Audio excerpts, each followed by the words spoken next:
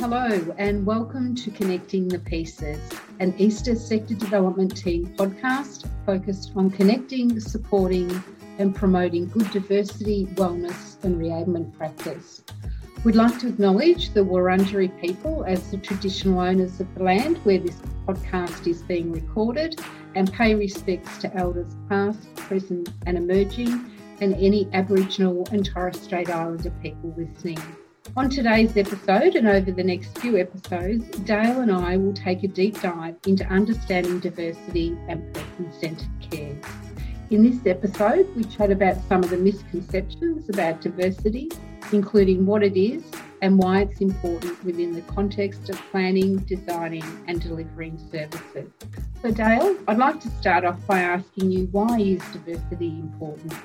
Thanks, Lisa. And I'm really glad we're doing this series to look at diversity and person-centred care. These are issues that we're both really passionate about. So why is understanding diversity important?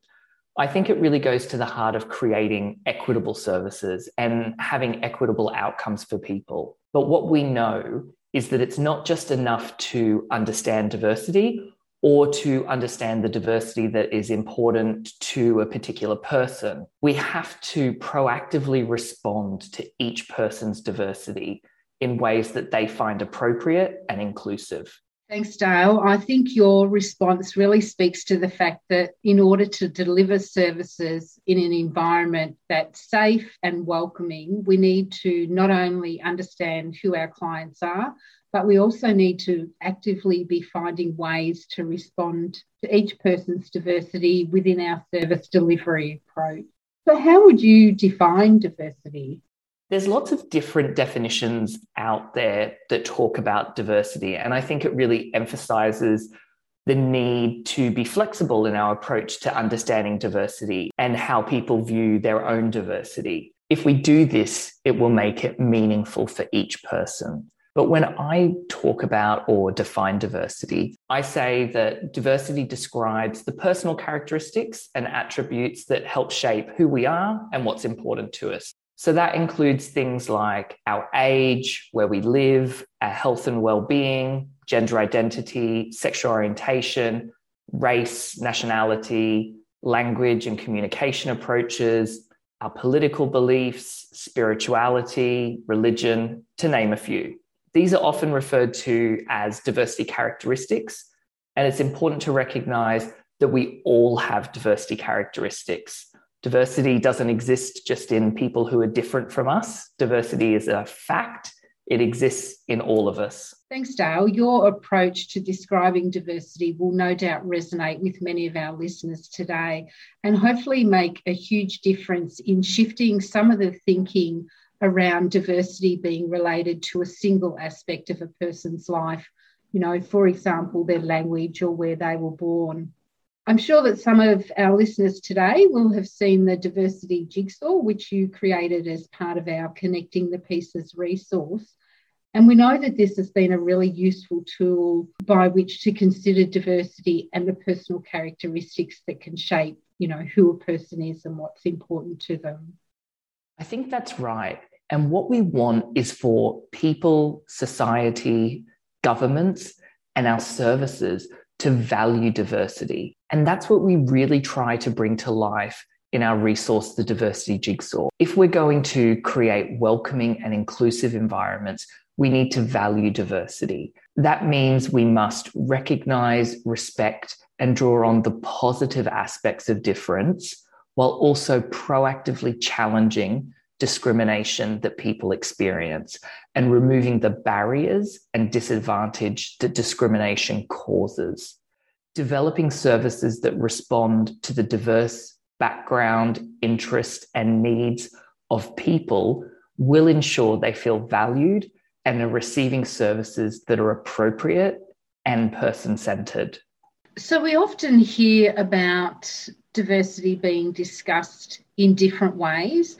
So, for example, we often hear people talk about diverse communities or people with diverse needs. So how do these conversations actually fit with our understanding of diversity?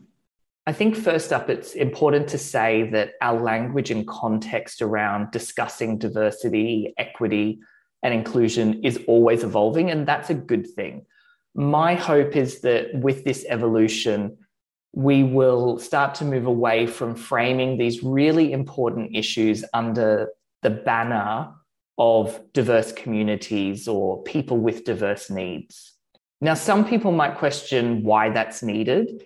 And I know there's absolutely no intended harm when people use this language, and it's by no means offensive.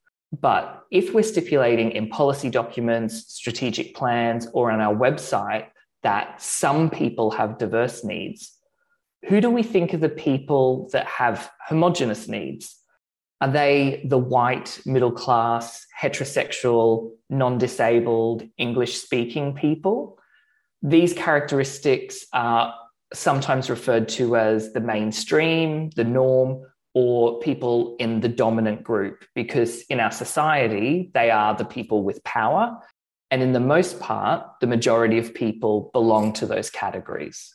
That's really interesting, Dale. And I think we're used to using that language to actually help us to group people together who experience disadvantage.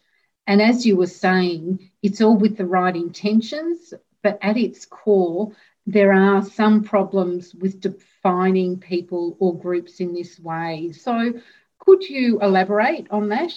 Absolutely. I see really two issues when we look at this more deeply. Firstly, if even subconsciously we think that white, middle class, cisgendered, heterosexual, non-disabled, English-speaking people have the same needs, then clearly we aren't taking a person-centered approach. We don't understand and can't possibly respond to how their diversity is important to their lives because we think they're all the same. Secondly, for those people who aren't white, middle class, cisgendered, heterosexual, non-disabled, and English-speaking, we're lumping them under a heading of diverse communities or diverse needs that others them. Dale, for people who aren't familiar with that term or the concept of othering, what does this actually mean? Essentially, we're saying that this group doesn't fit within the norms of society.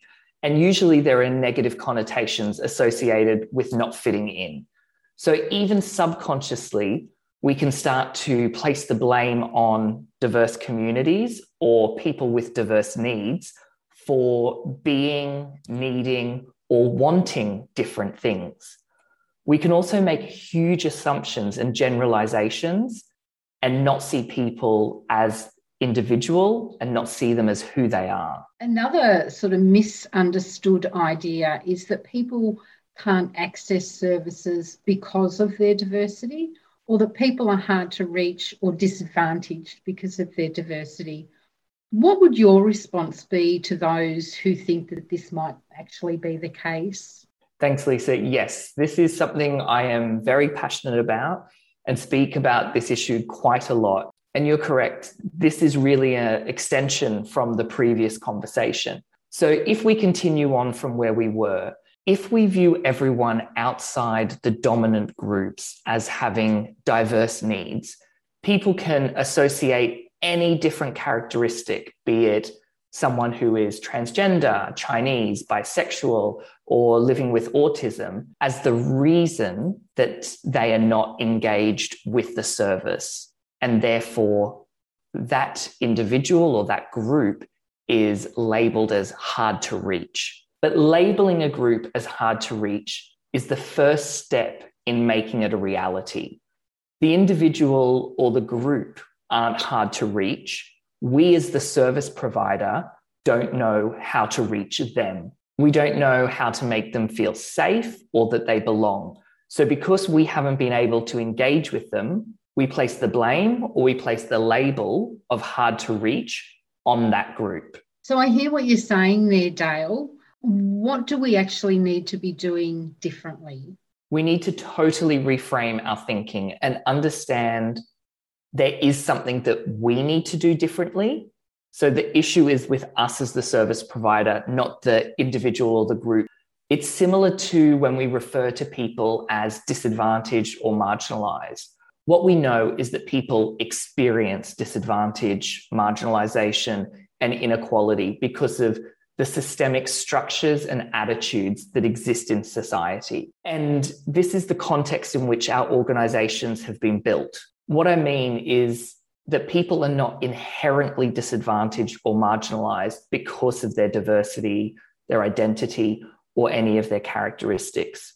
But the disadvantage or marginalization becomes a byproduct of the way our society, organizations, and legislations have been created. So if we're wanting to make real change and truly have equitable outcomes, we need to recognize the systems and structures that need to change so that our services and the way that we deliver them respond to what each individual wants. Thanks, Dale. So what would you suggest might be some of the systemic barriers that service providers might be able to look at removing in order to support people to access services more equitably? I think it's the right question. And if organizations are asking this, they have to be prepared to be challenged and be at a level of sophistication that requires them to go deep into these issues. Part of answering this question also goes to having discussions with the individuals, the communities, the groups who aren't represented or who aren't engaged with your service, finding out from them what the specific issues or barriers are. But some of the issues that we do know exist. There is racism, there is homophobia, sexist attitudes, prejudice towards people experiencing homelessness and those people living with a disability exists within our society. And as we were just saying, our organizations and our policies have been built within this social construct. So we need to review and look at the way we've developed our policies, our approach to service design and delivery, and closely examine where problems exist. To achieve real change, we can't do this work at a superficial level. We know from a lot of work that's been done with people from different language and cultural backgrounds, the way in which you create communication and share your messages needs to be translated not only in the language or the text, but in the tone and the context that is appropriate for the community that you're speaking to. So communication is a specific example I've just given there, and there are many others.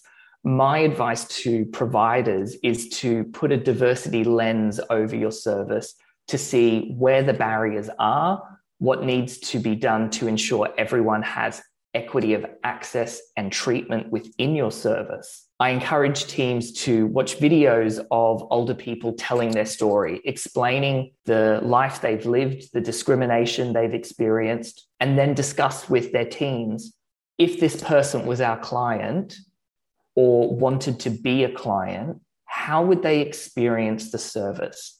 If people are honest, they know that there will be gaps and issues to resolve. I really like what you're saying there, Dale, because the approach really feeds into the way that we want providers to be supporting clients once they're actually in service. And that is, taking into account each individual person, what's important to them, and ensuring that their needs and preferences are taken into account when designing and delivering services, for example. So one of the recommendations of the Royal Commission is to develop a new Aged Care Act that is based around human rights. So I wanted you just to give us some of your thoughts about what you think this means for the way that we and providers think about diversity.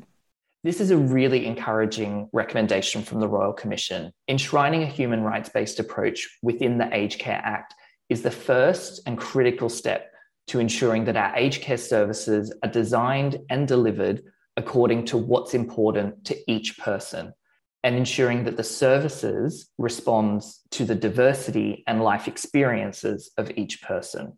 A human rights-based approach will mean that we also address the inequality in the aged care system, and diversity or difference isn't framed as a problem. For too long, diversity and concepts of diversity have been seen as add-ons to the day-to-day work, or something that's nice to do, or something to aim for in the future.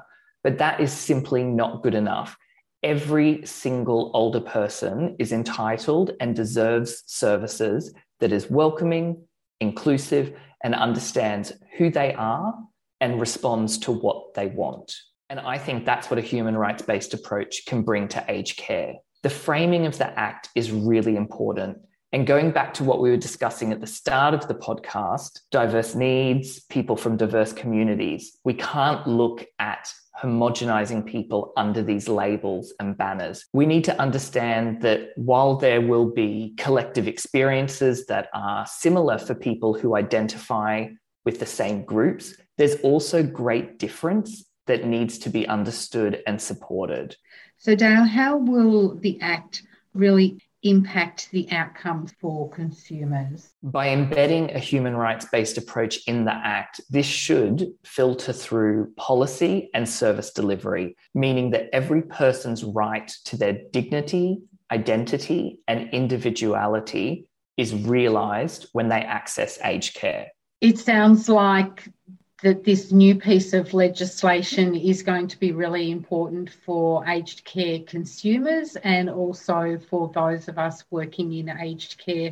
So Dale, I'm sure, like me, you're also looking forward to this new change being introduced. So we know that there's also an evaluation of the aged care quality standards that is progressing at the moment. And standard 1 of these is all about wellness and diversity. And this particular standard underpins all other quality standards. So do you want to give us a bit of insight as to how you see diversity embedded within these quality standards? Yeah, no problem. I think the current aged care quality standards were such a massive improvement on what we had previously, but it's also important to recognise that there's always room for improvement and growth. I think many people in the aged care sector will welcome changes to the quality standards in line with the recommendations of the Royal Commission. The focus on the consumer is fundamental to the aged care quality standards. The consumer is at the heart and centre of the entire process, and that's exactly how it should be. It's not enough anymore to say, we have a policy that says we're inclusive, therefore we are. The only way we know is for our consumers to tell us. So that is a critical aspect of the quality standards. And standard 1 being about consumer dignity and choice speaks really strongly and without any reservations that each person needs to be able to express their identity and feel comfortable in the service. And I think it's right, therefore, that this is the first standard that underpins all the other standards. Because if you can't get this right, you can't get any of the standards right. We've seen organisations going through a change process with these standards so that their response is consumer-centred and responds to who each consumer is. So just on that particular point, Dale, people might be listening and thinking, well, we can't know everything about a person. So what would your response to that be? It's actually a really important question, and I would be the first to acknowledge that in many situations, we aren't going to have an entire picture or know all there is to know about a consumer. People may not feel safe to trust us with information or simply feel there are some things that are not important to share. They may have been through an experience where it hasn't served them well to reveal much about who they are, their story, or their identity. So it's balancing those things and being able to demonstrate to consumers that they can trust you and it's safe for them to share what they want.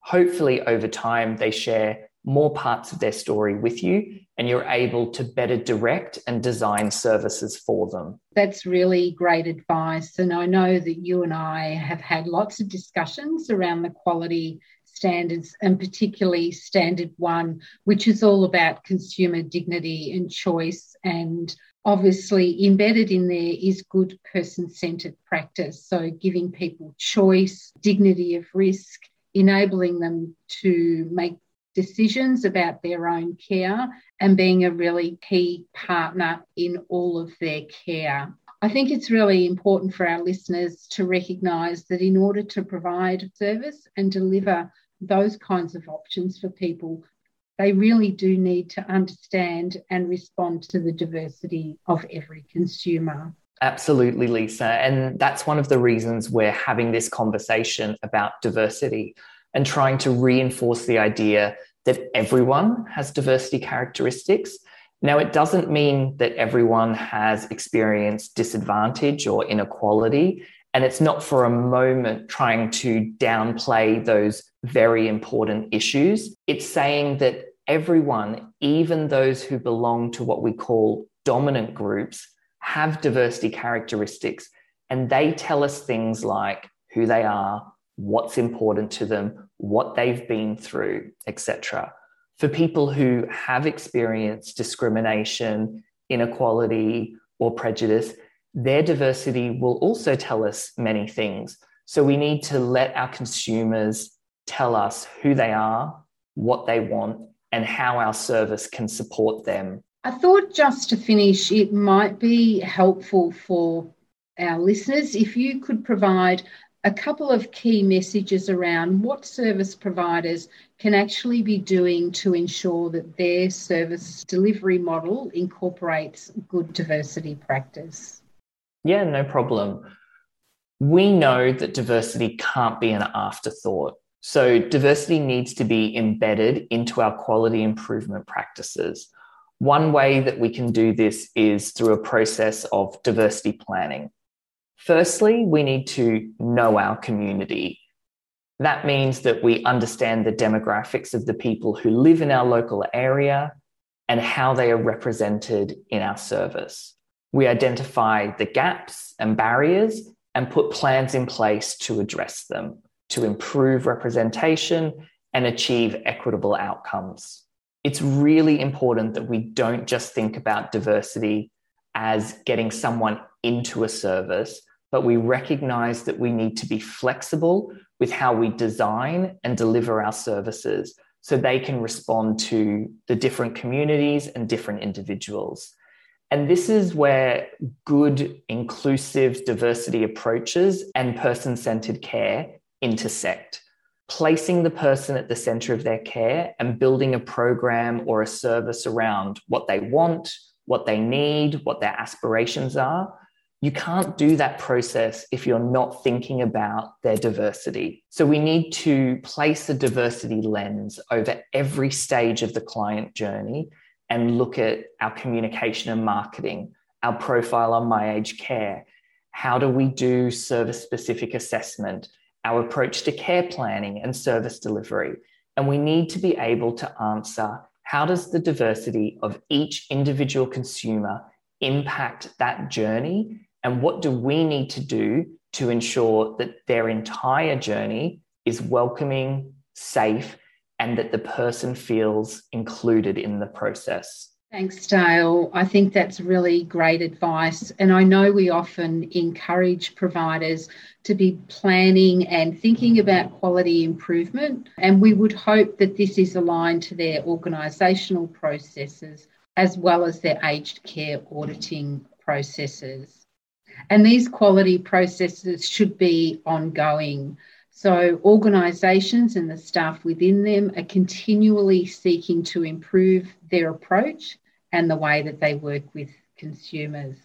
Dale, you mentioned the importance of knowing your community from an organisational perspective, and I'm glad you did, because this will actually be the topic of our next podcast in this series. So I'm really looking forward to chatting with you about that. In the meantime, I would really encourage our listeners to visit the Eastern Sector Development Team website at esdt.com.au, where you can access information and resources on diversity, wellness and re-ablement, and particularly the Connecting the Pieces and the Diversity Jigsaw resources, which further discuss the interrelationship between these different principles. Dale, I'd like to thank you for chatting with us today and sharing your wisdom. Thanks, Lisa. Great as always. And thank you for listening. The Easter Sector Development Team is supported by the Australian Government Department of Health, and although funding has been provided by the Australian Government, the material and comments made do not necessarily reflect the views or the policies of the Australian Government.